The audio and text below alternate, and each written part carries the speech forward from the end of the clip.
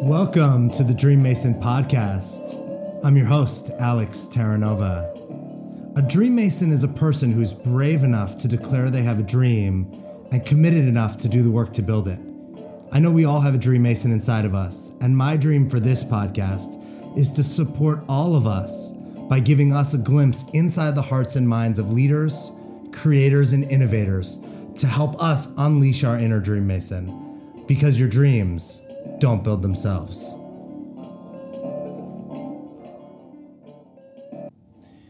I am thrilled to share today's podcast with you. It's not every day that I get to sit down and interview and have a candid, authentic, and personal conversation with somebody I look up to, respect, and believe in, and have the honor of actually calling my coach. Today, I have the pleasure of introducing you to Mark Hunter. He's a master certified coach with over 23 years of experience as a professional coach. He's the founder and president of Pinnacle Coaching, an international business executive coaching company. He has led Accomplishment Coaching's leadership and coach training programs on the East Coast for more than 10 years and is a member of its executive team. And as the CDO, he is responsible for its corporate partnerships and development of innovative delivery methods for its coach training. And if that wasn't impressive enough, Mark is also the author of the book, The Brink: How Great Leadership is Invented. Not only is Mark someone who has impacted my leadership, coaching practice, relationship with myself, and my personal development, I'm proud to say that Mark embodies what it means to be a man and is one of the most powerful and committed heart-based leaders I have ever met. Mark and I discuss beating the odds and not allowing the environment you grew up in to determine where you end up. We also get into what happens after you've worked so hard to accomplish a dream and then realize that you aren't happy or fulfilled. What do you do next? We talk about how Mark traveled around the world for 1 year with no plan and what that generated and made possible for him in his life. We talk about creating new dreams and building them, as well as we get into topics like creating home anywhere, building relationships, learning to be present. What do you do when you discover that marriage might be the thing that you want, as well as causing leadership from vulnerability in others. I know that you guys are going to love this interview. I know that you're going to take a ton away from it. So let's get to it. I am psyched to introduce you to Mark Hunter. Hey, Mark, thanks for being here. Hey, Alex, good to be here. Thanks. Yeah, I'm excited, and I'm also a little nervous. People that are listening will found out in the introduction that you are my coach, and you are somebody that I very much look up to, admire, and respect. And I don't know that there's a lot of men in my life that I can really pinpoint and say that about. So there's a little nervousness on my side over here because I really want I really want people to get something from this conversation, and I also want people to see you like I do. Wow. Thank you, Alex. I appreciate that. Yeah, you're welcome. I would love to, hear from you.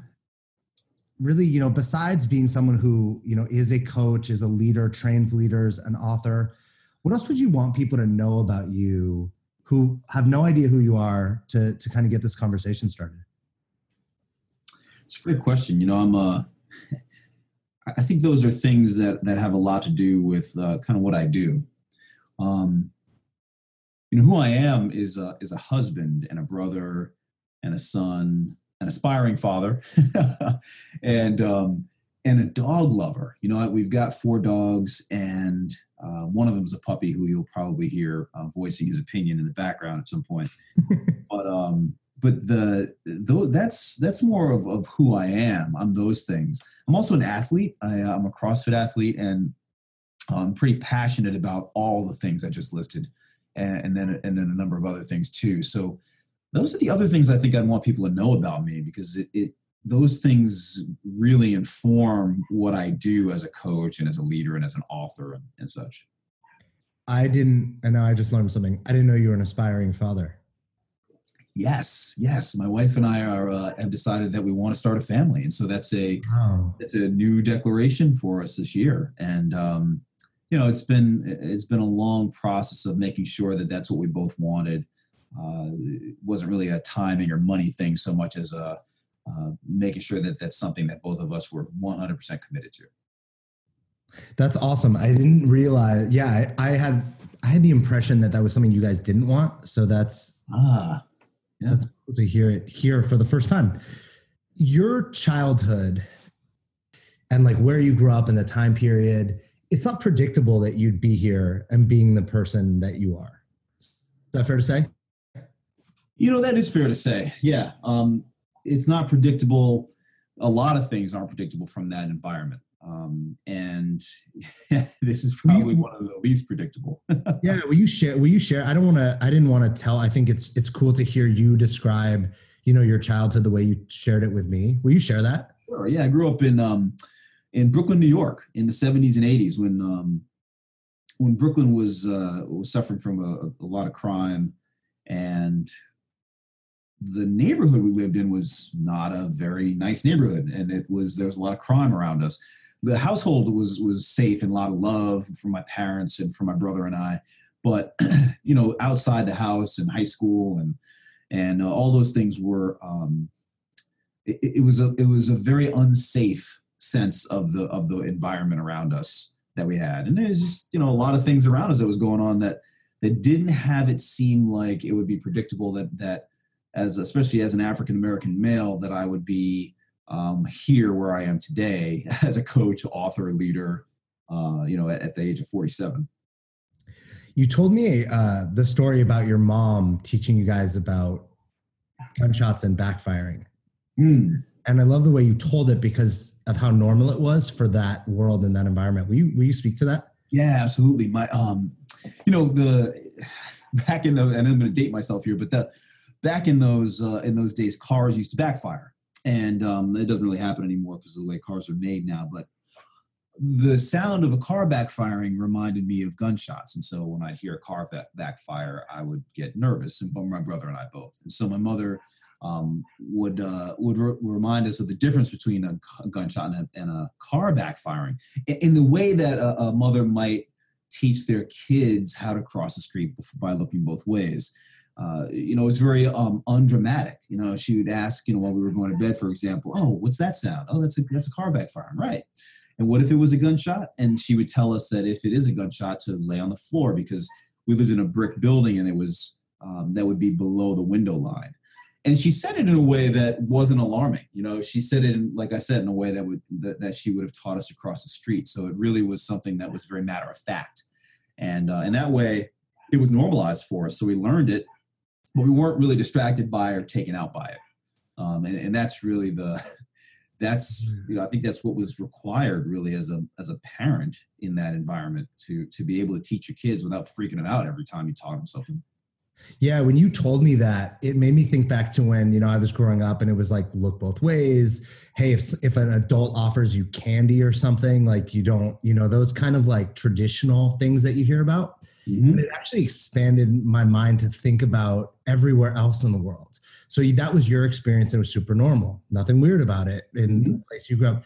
And if you had grown up in a country that maybe didn't have water or clean water, the experience of your day would have been like, hey, we got to walk 5 miles to go carry water or something.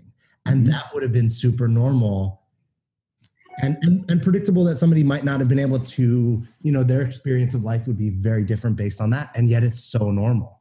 Mm-hmm. Exactly. Yeah, it would have been the same kind of thing where, the environment kind of dictates what you're taught. And that's not necessarily a bad thing. I mean, the lessons kept me alive. I don't relate to that as a sad story so much as a very flat story about how we teach each other things. And you're right. If we lived in a place where there's no electricity or no running water, we would just be learning other lessons, none of them better or worse. Yeah, nobody's luring somebody away with candy in a place that doesn't have clean water or electricity. Probably not happening. Maybe, yeah. When you were growing up and you were in that world, what did you actually dream about then? For a long time,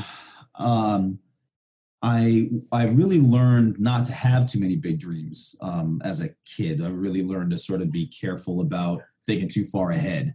There were a lot of statistics about, growing up in that environment and that likely, getting to my age wasn't very probable. So but I met some people along the way, my best friend from high school, some teachers I had, and my parents, of course, who really were clear to me that I could do more.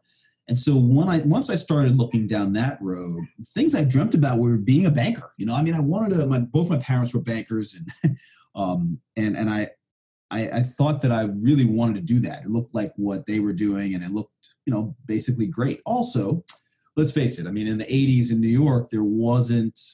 I don't know of anybody professionally who didn't want to work on Wall Street. It was the cool thing to do. And so that was what I dreamed of, was really being a professional and working in finance. If you had to look back, what was the thing that had you essentially beat the odds and escape the poverty and violence, where I'm sure you can tell me stories about so many people that that it actually went the complete opposite way? Yeah. I mean, one thing, it's tricky. Like, I think that it all hinged on how I related to the fear of those statistics. Those statistics scared me. I mean, obviously. Yeah. And I think at first, my first reaction was that of a lot of my peers, which was, well, screw it. Let's just live and have fun now and see what happens. And I think that what evolved from that was a relationship to that fear, where I became clear that I wanted to beat it. So it was really a competitive sort of fear-based reaction that had me, I would say, beat those odds. Plus, I had a lot of support. My parents loved me. Both of them went to college. My mother went to college after I was born, so I got to see her go through it. I mean, I was little, but I still got to see her, and I was aware of her being a student. So there was a sense of some future that was possible because I'd seen them do it, and because I was afraid, and I turned that fear into some anger and competitiveness, quite frankly. At the time, that's really what it was.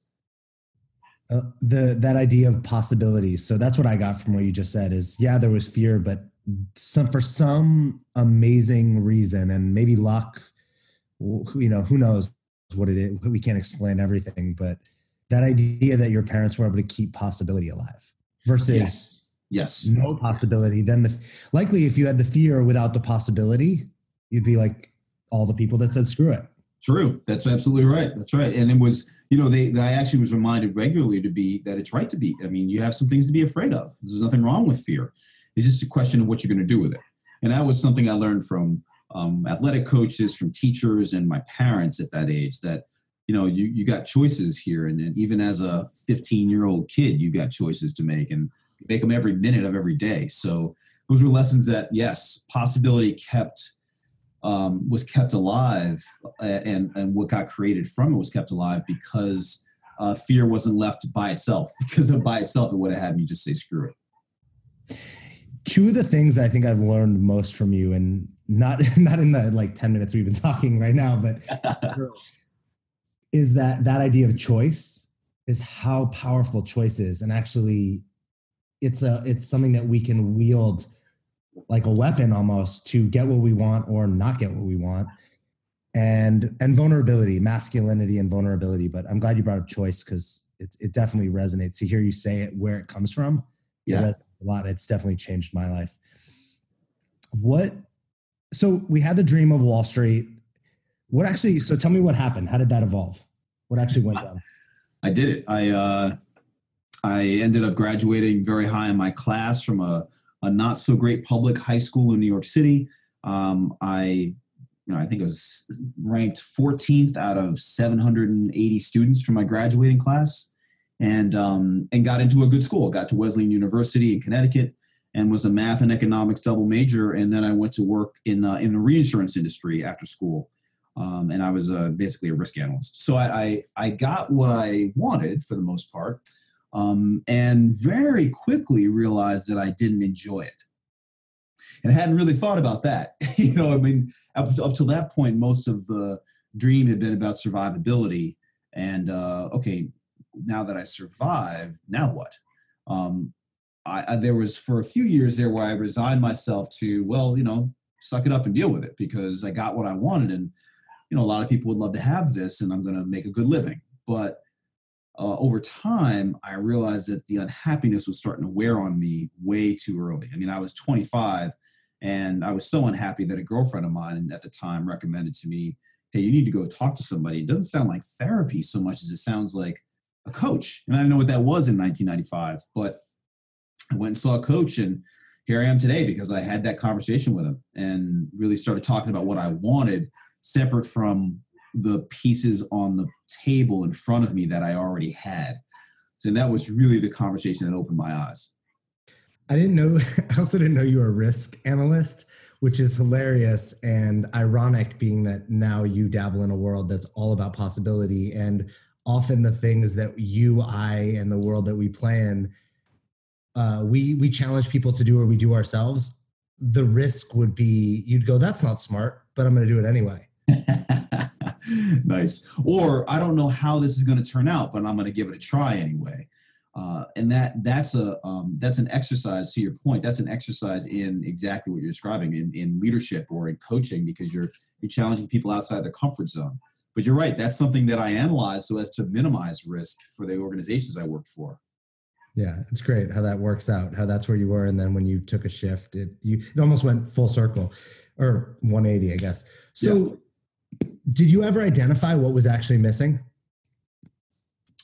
Yeah, it was leadership fundamentally. I didn't have a good sense of what leadership meant, and in the way in which it played into my career or into the organization. It seemed like what was missing was that it seemed like I was going to be doing more of what I was doing forever until I stopped. And there was no, I mean, yes, I could advance, but even the people that advanced in the organization seemed like they were doing more of what I was doing.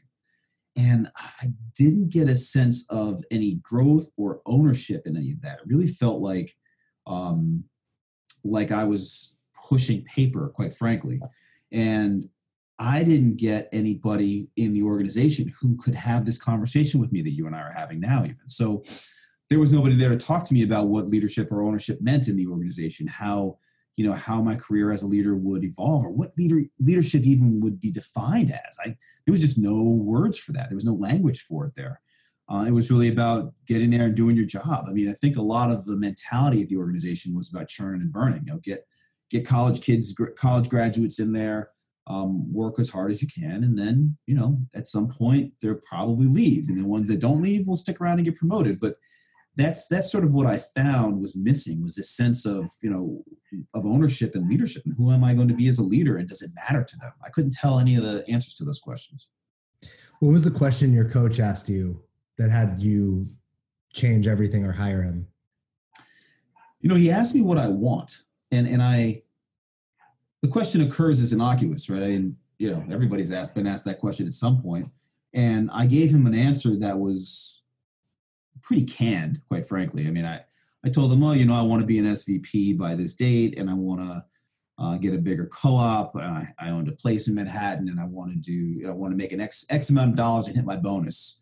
And then so I sort of had these goals that were, pretty straightforward and clear. Okay.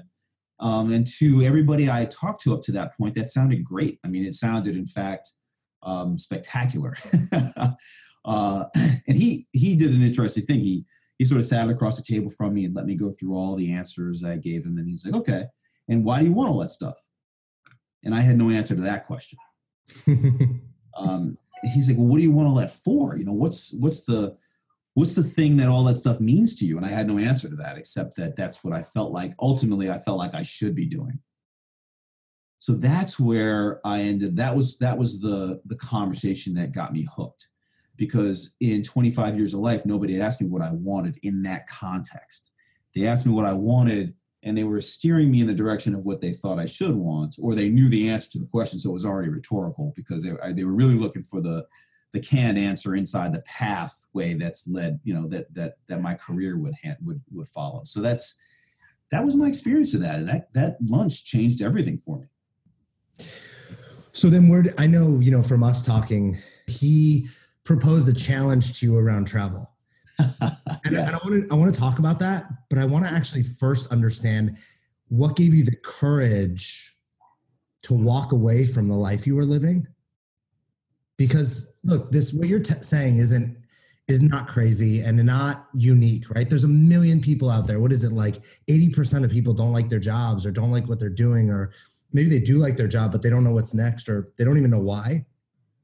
But you did something super unique, which was you actually left it, a super successful career. You guys said you had the co-op in Manhattan, and you actually completely kind of walked away from all that.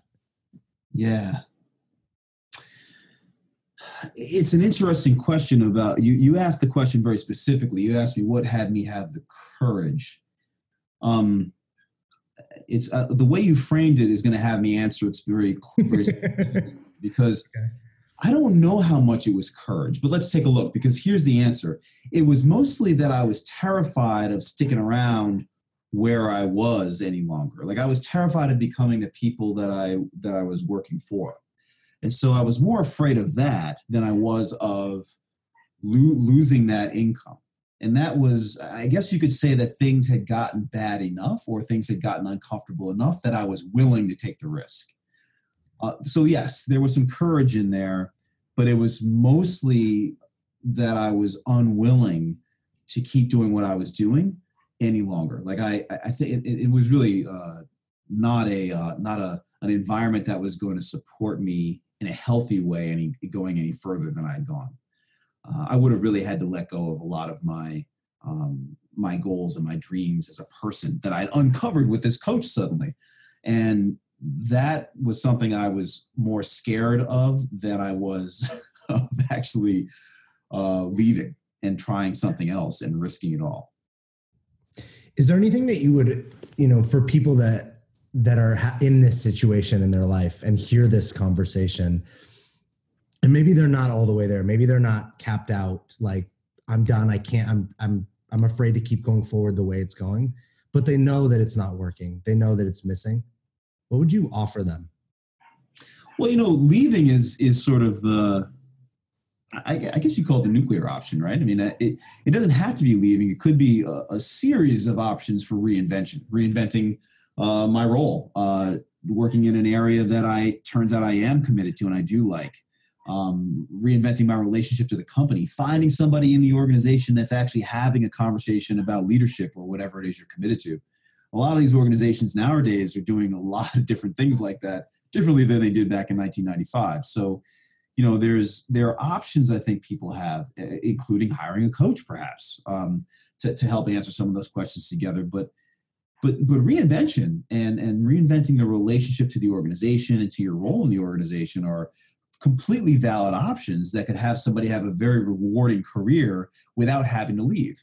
If leaving becomes what they choose, then what I would suggest to them is to really be clear that the thing that they're leaving for be bigger than the thing that they're leaving. In other words, that they're leaving for something that's compelling, not just leaving to run away from the thing that's not so good at all. Yeah. The what's behind it instead of what's behind it.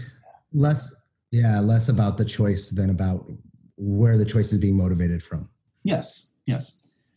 So this is a fun part of your story that I was obviously surprised to hear about when you shared it. So your coach challenged you to do what with your life? Well, it's funny. He asked me, you're going to leave your career. Like, it took me about 5 or 6 months to decide that I was actually going to leave. And he said, and during that period of time, he said, so what are the dreams that you've always had? And I'm like, I've always wanted to travel around the world, but everybody has that dream, and whatever. That doesn't, nobody really does it. So I started listing some other more reasonable dreams, living in another state, getting married. There were some things that I had sort of related to as going to be challenging for me, but weren't going to be impossible. So he listened to my whole list. He was really good at listening to me talk. And at the end, he said, okay, let's go back to that whole traveling around the world thing. And he said, by when? And I was like, what do you mean by when? And he said, well, by when will you leave and go travel around the world? And I didn't have an answer for that right away, but it ended up being, that was the challenge. He said, so the ultimate conversation ended up being that I was going to leave and travel around the world. And he challenged me not to just go do it by creating some big itinerary, but to really go and do a few things. Number one was to circumvent the world, not go someplace and come back. His big thing in that conversation was don't come back the way you came, so to speak. And that meant a lot of different things. But there was a physical representation of that. So the challenge was to head west. You don't come back heading east. And that was sort of the biggest one, because that meant that there was no sort of change in your mind a little bit into the trip. The other one was don't know where you're going next until you get to the place you're headed. So in other words, the first thing I did was buy a ticket to Fiji. And I didn't know where I was headed after that until I got to Fiji, met some people there who'd been to some cool places, and they ended up making some suggestions, and I chose where I was going to head next. And that's how I traveled for that whole year, from place to place, not knowing how long I was going to be in any one place or where I was headed next. He also challenged me to stay in some third world countries, not to travel sort of and stay at the Marriott or and hang out with other people from the U.S., but to actually travel and live with with people and stay with people and make friends. And I did that too, which was really, really amazing. But also that I not know when I was coming back. And those were all things that had me completely outside my comfort zone. Because, hey, a trip to Europe for 5 months, knowing when I have my ticket back, anybody can do that. But this was open-ended. It demanded that I let go of going back to New York as sort of my comfort zone and my sort of peace of mind. It also had me not be able to tell what steps will lay ahead of me between now and whenever. So I had no distraction with the circumstance of my itinerary or my return. I was really, in that respect, forced to be present, and that included being present with how scary and uncomfortable I was. Yeah, that's what I was getting from it. Is he he didn't ask you to be present, but the game you guys created together there was no alternative than being present. Yes. There really was no alternative. Now, at any point, if anything happened, I could come home, but there wasn't that sort of comfortable safety net. Nobody was expecting me to come home anytime soon. I didn't even say I was going to be gone for a year. I just said I was going to be going.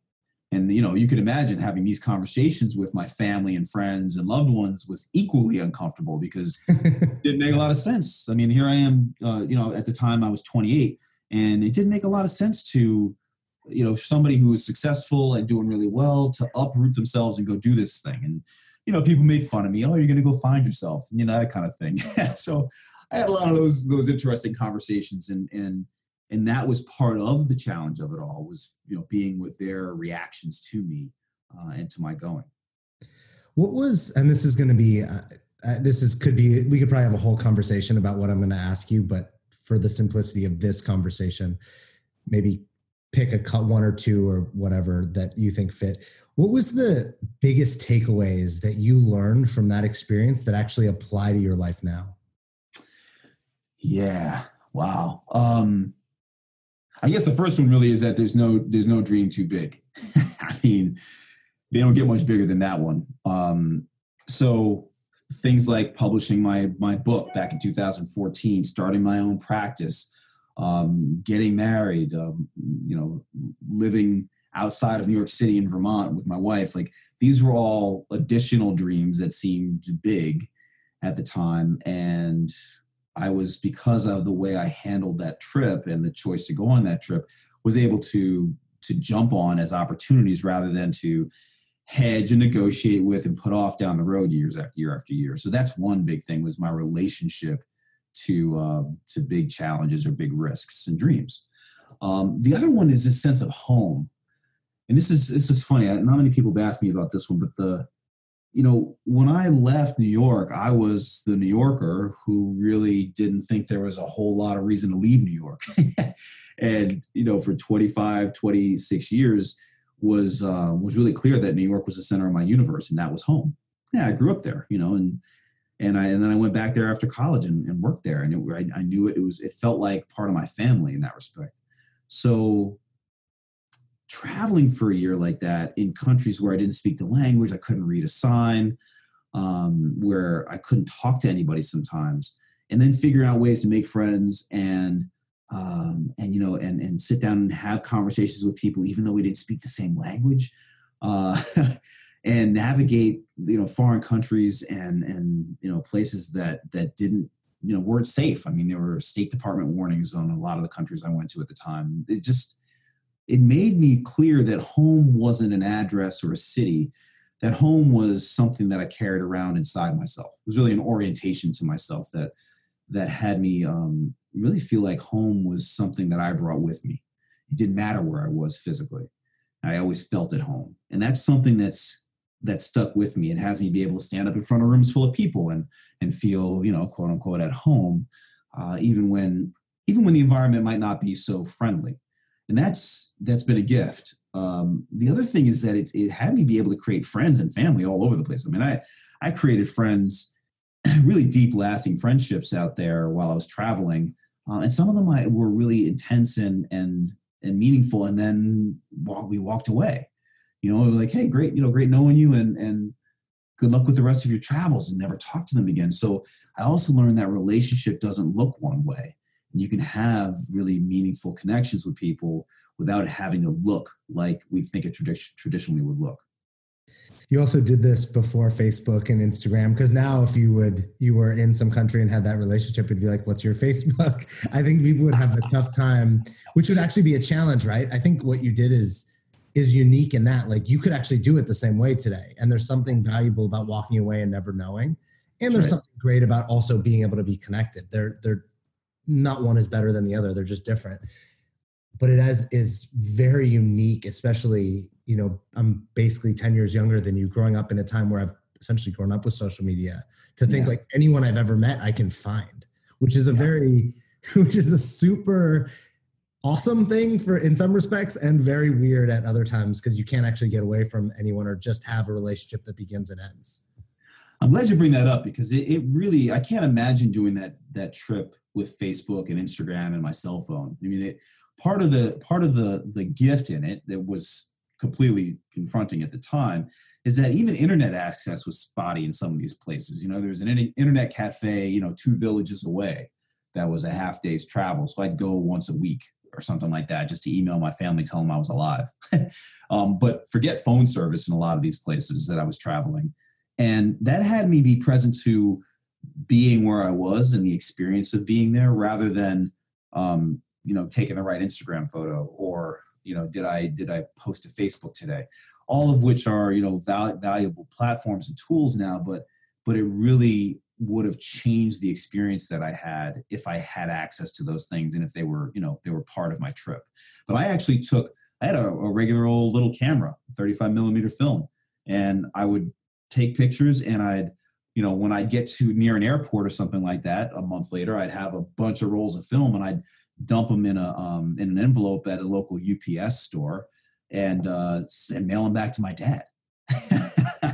So he was getting packages for me from all over the world with just film in it, and he'd go get the film that's developed, so cool. And he'd share the physical photos with people that were in my family. But you can imagine, right? He's like, gets this package full of undeveloped film, and he gets to go and find out where I've been and what I've been doing by looking at these pictures. Pretty cool to think about, sharing your experiences with folks that way. And I've got huge boxes full of those photos still that are pretty special.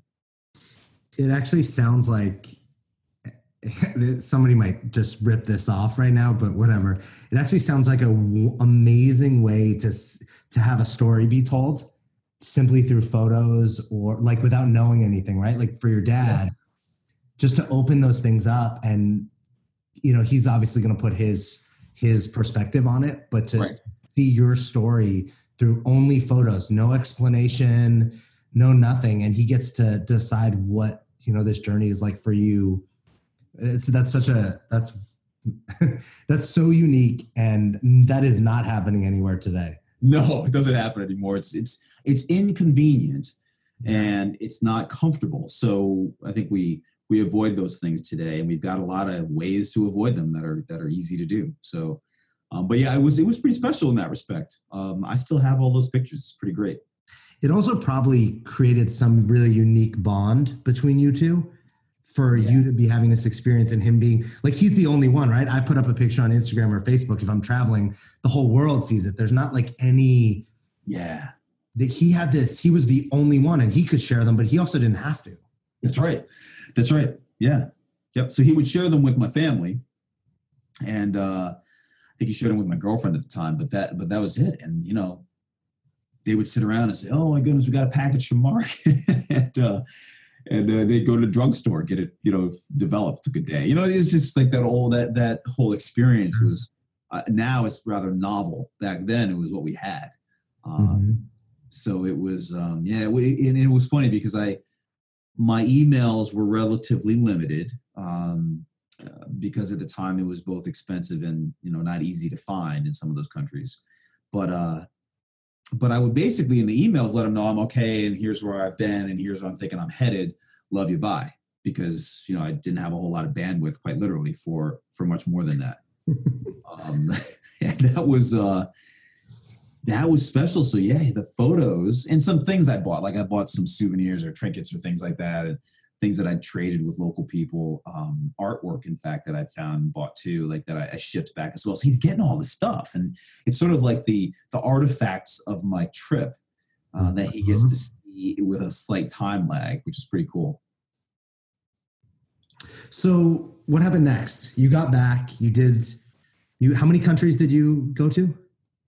Oh, the number, I don't know. Let me tell you. I tell you what they were. I can remember them off the top of my head. I went from Nepal I went from Fiji to New Zealand to Indonesia, and from Indonesia to Thailand, Vietnam, and Burma. And then I went to Nepal. And from there, I was in Kenya and Tanzania, and I wrapped up in South Africa. And then from there, I flew home through Amsterdam, where I had some friends that I had worked with years prior. And those were the first familiar faces I'd seen in about 11 and a half months at that point. So those are the countries I went to. And I spent, I would say on average, about 5 or 6 weeks in each place. Was there any, when you got back, before we go to like what happened next, like what was the next big kind of dream you created? When you got back, was there any like 1 or 2 things that people were like, this is distinctly different about you? Yeah. You know, people said that I seemed happier and more present. I seemed different. There was a calmness about me, I think, or some of the things that I remember people saying to me. And it's funny because I moved back and I moved right back to New York and was living with a girlfriend at the time. And that was not, I really didn't feel comfortable there anymore. It's really interesting. Like the sense of home being inside me combined with that sense of peace and joy really didn't match with my experience of being in New York at the time. And so those are some of the things. I seemed both peaceful, but I think my girlfriend at the time would have probably said I also seemed unsettled, like that I wasn't comfortable back in that familiar place anymore. Think about it, I'd been in completely unfamiliar environment, not knowing anybody for a year, where I couldn't even read the signs. And here I was back in this place that I'd lived for 30 years or 28 years at the time. And it was hard just being known, and knowing the place and the familiarity was actually interestingly uncomfortable. So that was my coming back experience.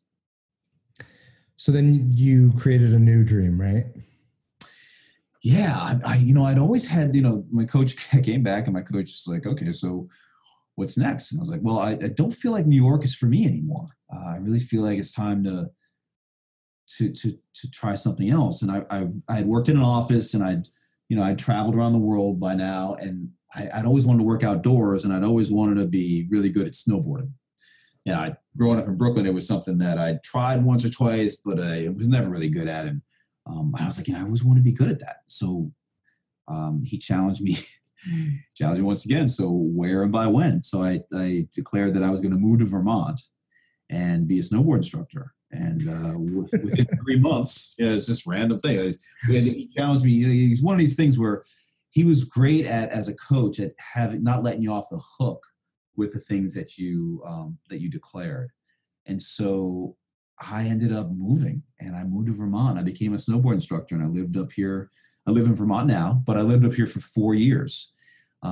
And I became a level 3 snowboard instructor, and that's like the highest level snowboard instructor. And I ran instructor school at Killington for a while for kids. And so I was teaching instructors to teach kids snowboarding. So I really did exactly what I said I wanted to do. I got about as good as I was going to get at that. And that was my next dream. And then while I was there, I was doing some, in the summers when there was no snow, I was doing a little bit of real estate investing. I bought a house up here that was really run down. I worked with a friend of mine who was really good at rehabbing houses. We renovated it, and he said, if you want to make a business out of this, I'll teach you how to do it. He taught me how to do it. And then, so the next challenge was to actually start a business as a real estate investor. And so in 2004, I started that and ended up moving to Baltimore in 2004 because at the time I was still single and I had a dog. It was me and my dog. So I didn't have a whole lot of things tying me to Vermont anymore. And I moved to Baltimore because it was the hottest real estate market in the country at the time. And for the next 4 years, made a great living and built this business as a real estate investor. Right up until 2008, when that didn't go so well anymore. Yeah. Well, there's just so much in your story, and one of the things I've learned from you is, like, you say you're going to do something and you do it, and it doesn't occur like, we could come up with all the reasons why I shouldn't move to Baltimore, why I shouldn't be a snowboard instructor or the head snowboard instructor, or even leave New York. And it just occurs like no matter how it went, you said, hey, I'm going to do this thing. And obviously you got supported, and there were other factors at play to help you do it. But you just did the things that you said you were going to do. Yeah. Yeah. Yeah. It was a lot of support though from that coach to do so. And the trip, that first challenge, it really opened up the value of saying I'm going to do something and doing it. So I was as driven, as anybody in those situations. It was just a matter of overcoming my fear or any of that hesitation and resistance. And I got to wait till it's comfortable. And that's what I had the coach for. And he really helped me with that part. He's like, hey, it's not going to be comfortable. So how about now? And he was really good at that. So there was a lot of me saying, I'm going to do this. And that sounds outlandish. It sounds unreasonable. It sounds, at the time that I moved to Vermont, I was 29 or 30. And that's the kind of thing that, an 18-year-old does is, goes and moves to someplace and goes to be a snowboard instructor. So I had a lot of those stories and narratives in my head, but it's like, hey, wait, if this is a dream of mine, why wouldn't I? And the trip taught me that lesson. So, there wasn't that same barrier that there would have been otherwise. Can we pivot a little bit? Because I really want to touch on, and I don't want to miss it and run out of time. The conversation around you actually having a shift in your relationship to the idea of marriage. And I'm going to pose both of these, and we can just organically see how we fall into them. Okay. And also the breakthroughs and what you've created around masculinity and leadership, and, yes, and how vulnerability ties into that. I somehow see all these things somehow being connected, but I'm not really sure what the direct line is. So I don't know. Let's see what can you share from that? Well, the breakthrough in relationship, and really around marriage in particular, I grew up in a loving household. My parents loved us, but they divorced early. And so I didn't have, and they weren't, there wasn't a happy divorce. And so I didn't have a model of marriage that had me in any way excited about it. So I I was very happily single. And I remember even in my 20s and late 20s and early 30s being asked about, hey, do you ever think you'll get married? And really being clear, I wasn't going to. It just didn't make sense. I didn't have the evidence for it. But, in working with a coach, the real breakthrough came in getting clear that was just another thing that I was relating to as an impossible dream. Because he asked me, hey, do you want this? And I was like, I think I do. But I've talked about not wanting it because it seems like such a bad idea from all the evidence I'd had that I kind of let go of wanting it even. I stopped talking about it like something I wanted.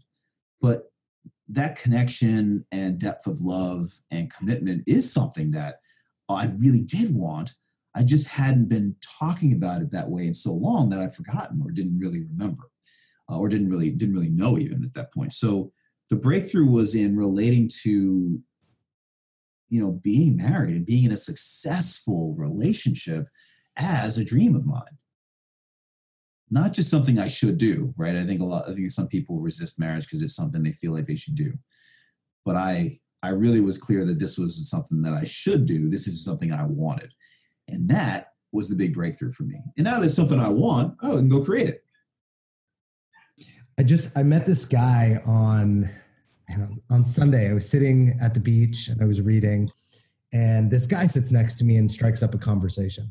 It's one of those people that is supposed to, like, you were supposed to talk to him and he was supposed to talk to you. Yeah. And we got into what we do. And he said, listen, I know all this makes sense when it comes to goals. And to him, goals were, I want to say like goals like as a society we accept, like how much money I'm going to make, how I'm going to get a promotion, how I'm going to lose weight. But he specifically went, but this doesn't work when it comes to relationships. And I chuckled and I went, that's interesting, because why not? Why can't we say, hey, I'm going to go create a marriage, or I'm going to go create this, and kind of play by the same rules? Or that same game of actually declaring it, figuring out, really deciding what it is, and then looking for those specific things. I said to him, and maybe you can point to how it shifted for you. If you want somebody spiritual, but you hang out in bars, and look, it's not to say that spiritual people don't ever go to a bar, but the likelihood, your odds are probably reduced. Yes. It might be better to go to a drum circle or a yoga class or somewhere with those types of people. Those are the practices to get you to the thing you want. What did you change when you decided, hey, I do want to get married and now I'm creating it? What was like the biggest shift? Well, I mean, the biggest shift is the thing you just said, that I was really clear that I wanted this. Because look, the real litmus test for whether you want to be in a committed relationship or not is if you are spending time in places where a committed relationship's possible. So, the first thing was really getting clear that, hey, this is what I want, and here's who I want to be with. I want to be with somebody who's responsible and mature and, and actually has dreams of her own and is independent and such. So I had to actually start first with knowing that that's really what I wanted, like for real.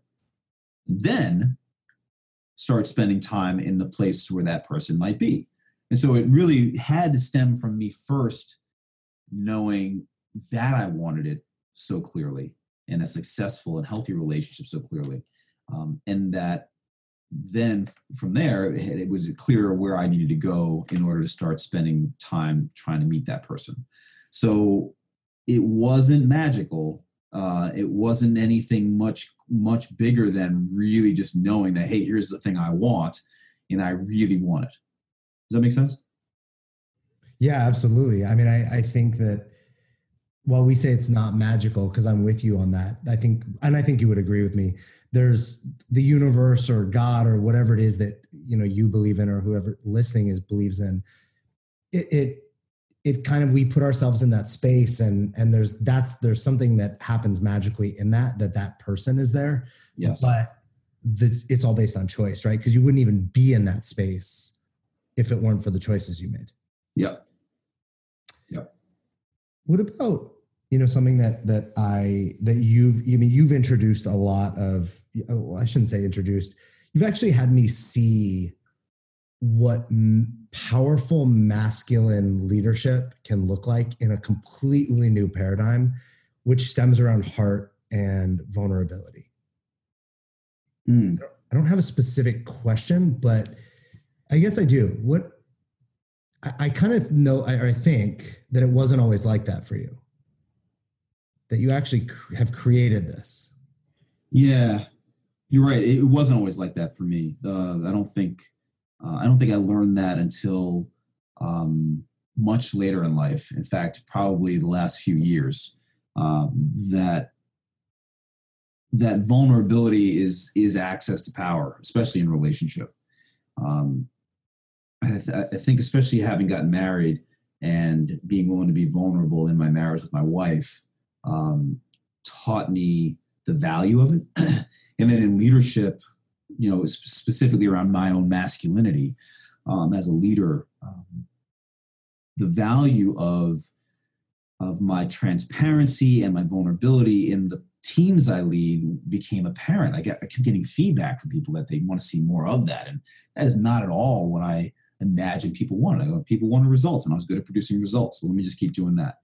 And then I had breakthroughs recently. And by the way, these breakthroughs keep happening. They've happened for me over the past 15, 20 years of this work.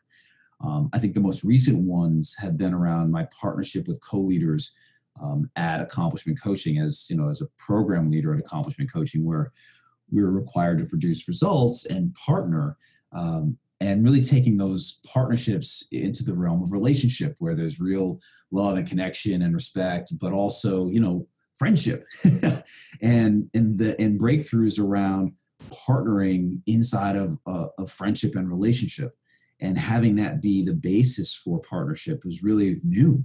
And that meant being transparent and vulnerable and open and connected with people that you work with, which is risky, right? I mean, it's not something that we're taught to do, especially as men. So that is a breakthrough that I say, I had parts of and will continue to have. I don't think any of that is really over. And I'm really clear that the only question in the world right now is which one is next? What breakthrough is next? What's the biggest thing and let me ask this different, actually. How do we take the leadership that we have, we could say in our states, in our cities, in our country, there's no vulnerability in it right now. In the current moment, it occurs like there is no vulnerability. It is all ego driven and power driven. And because I said so driven, basically, is how it occurs for, in a lot of ways. How do we actually even get to a place where, because it seems like we're in the complete opposite of vulnerability in a lot of ways. Mm-hmm. How do we even get there? Yeah, I mean, it's a good question. I think you have to have people reinvent their relationship to power. Really reinvent their relationship to what leadership even means. I think an old paradigm of leadership meant a leader who could impart influence and control over groups of followers and get them to do things. That was really a force-based power dynamic, or hierarchical even. Leadership from vulnerability in a new paradigm might look like causing leadership in others, actually creating leaders around you as a leader. My experience as an executive coach and working with teams and organizations is that this is the most effective model of leadership nowadays, is, a leader who's savvy enough to know that control and influence isn't, it has a ceiling on it with regards to what you can get people to produce. So I think it has to involve knowing that vulnerability is a key component to creating leadership in that new paradigm, that, people have to see me as human so as to want to be a leader also. That inhuman leader that works 80 hours a week isn't going to attract everybody, and who's perfect and doesn't let anybody in is going to put people off because they can't be that perfect and don't want to be.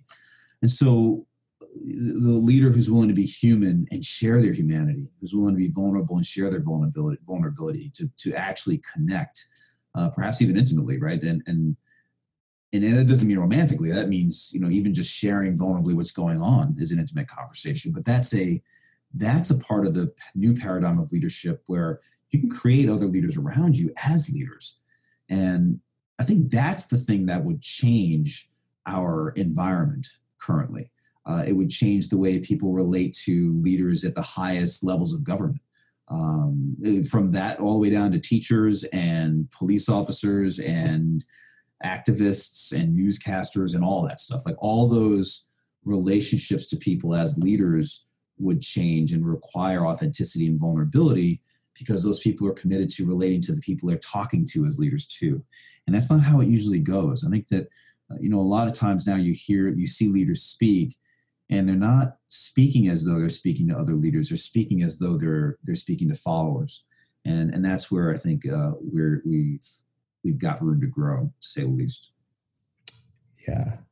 As you say it, I'm like thinking of every social media platform. We talk to our people as followers, which is really funny. Yes. Exactly. I don't think it's intended to be that way, but it's language is powerful. Yeah.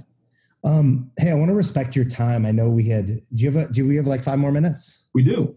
Okay, cool. I want to hit you with some like kind of rapid fire questions. All right. I won't cut you off, but just what's the big dream now?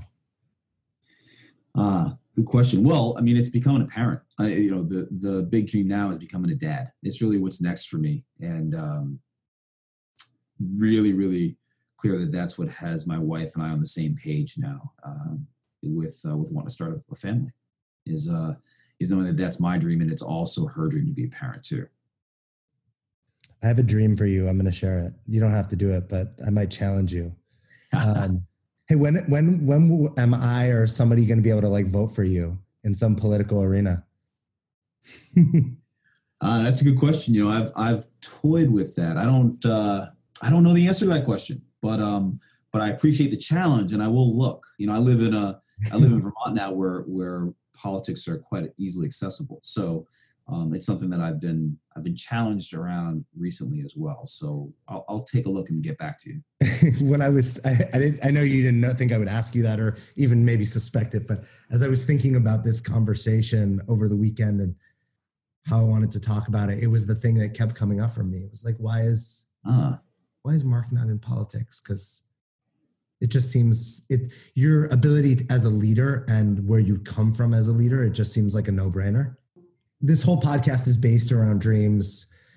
What advice would you give somebody that's stuck and actually afraid to chase a dream that they know they have? I think the first thing would be to relate to themselves as normal, that they're stuck and scared. That defines everybody who's on the cusp of some dream. So I think a lot of times when we get to that place, we feel like we're alone and nobody else understands. And the thing I would start out with is having the person know that they're not alone, and that there are people out there who do understand, and probably most of us really understand. The other piece of advice would be to not stop. I think that on some level, all these things are achieved by some version or some level of simply not stopping. Like, I'm about to stop here and I'm not going to, and I'm about to stop here and I'm not going to. And I think that's another piece of advice that I would give them. And I think lastly would be to have somebody that they're talking to about this is not going to buy into their stories about how impossible it all is. Any one of us can go find the people that we can convince that it's impossible to do this thing, and it's not a good idea. Find the people who it's going to be impossible to convince that you shouldn't do this. Maybe that's a coach. Maybe it's somebody who's a really good friend of yours who knows your stories and your strategies inside and out, and is unwilling to let you off the hook. But you got to have somebody like that outside of yourself, because your voice in your head, that voice is loud and it talks all the time. Yeah. What about somebody who is like, I know it's not working, but I don't know what my dream is. Like, I don't know what I really want. What advice would you give them? That's a good question. I relate to what you really want as a choice now. So what I would say to that person is start with the I don't know what I really want story, and choose what they want, rather than waiting for some epiphany to hit them, but actually choose something. Like, here's what I say I want, and then stick with it. Because if you wait around for the perfect thing to want to hit you in the face, you're waiting around for a long time. So that's the advice I would have, is choose what you want. And once you choose what you want and you really jump into it and you really own it as the thing you want, then it becomes a lot easier to start making decisions around it. I noticed that once I said I'm going to travel around the world and owned it as my choice, the things that I made happen thereafter were pretty amazing. So it's not predictable that those things would have happened otherwise. So I would say choose. We didn't talk a lot about your book, but what's the name of it? Where can people go get it on Amazon? Is it? Yeah, absolutely. It's called The Brink: How Great Leadership is Invented. It is on Amazon. It's also on my website, thebrinkbook.com, all one word.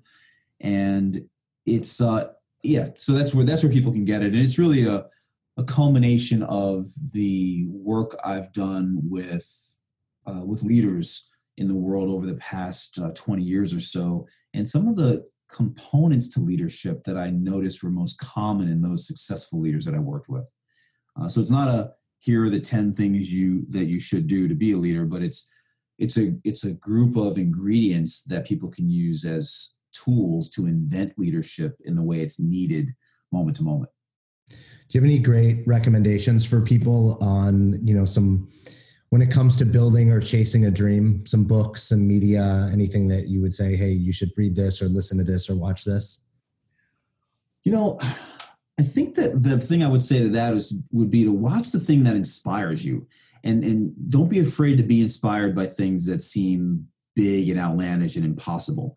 Those things that feel impossible are probably the places that where the most value is going to lie and the most possibilities going to lie for you. There are some books I like. I like books by Simon Sinek. There's some tools that he has, specifically the Start With Why book, where he has you start with knowing why you're doing something before you get into how or what. And I think that's a great place to start in terms of chasing dreams. Yeah, his Why Leaders Eat Last is, I think, one of my favorite books. Yes. Yeah, great one. Yeah. I'm glad. It was one of the first books I read when I started reading.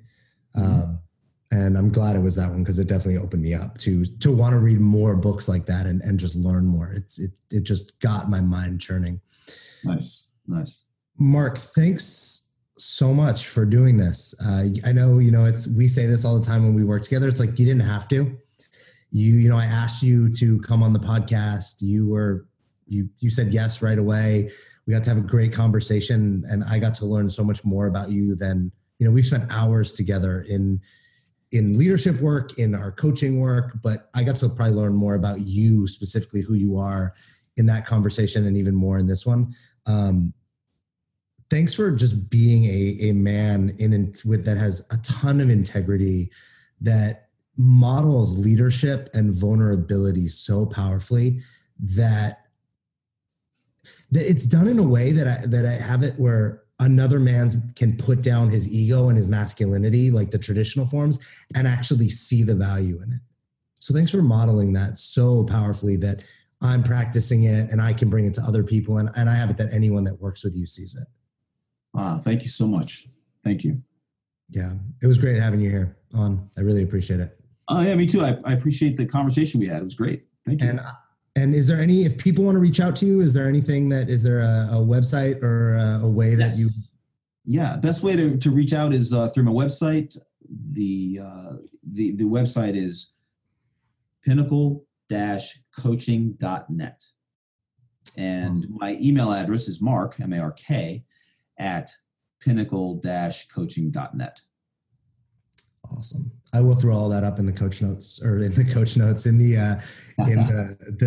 podcast notes for anybody that wants it. Hey, thanks again, Mark. Really appreciate it. Thank you, Alex. It was a pleasure.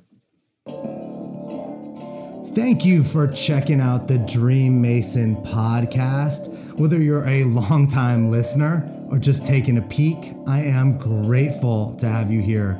Please tag a friend who needs to hear this episode, subscribe to the podcast, and give us a review if you like what you heard. If you want more, you can follow me, Alex Terranova, on Instagram at InspirationalAlex, at thedreammason.com or email me at alex@thedreammason.com. Remember, you are a dream mason because your dreams don't build themselves.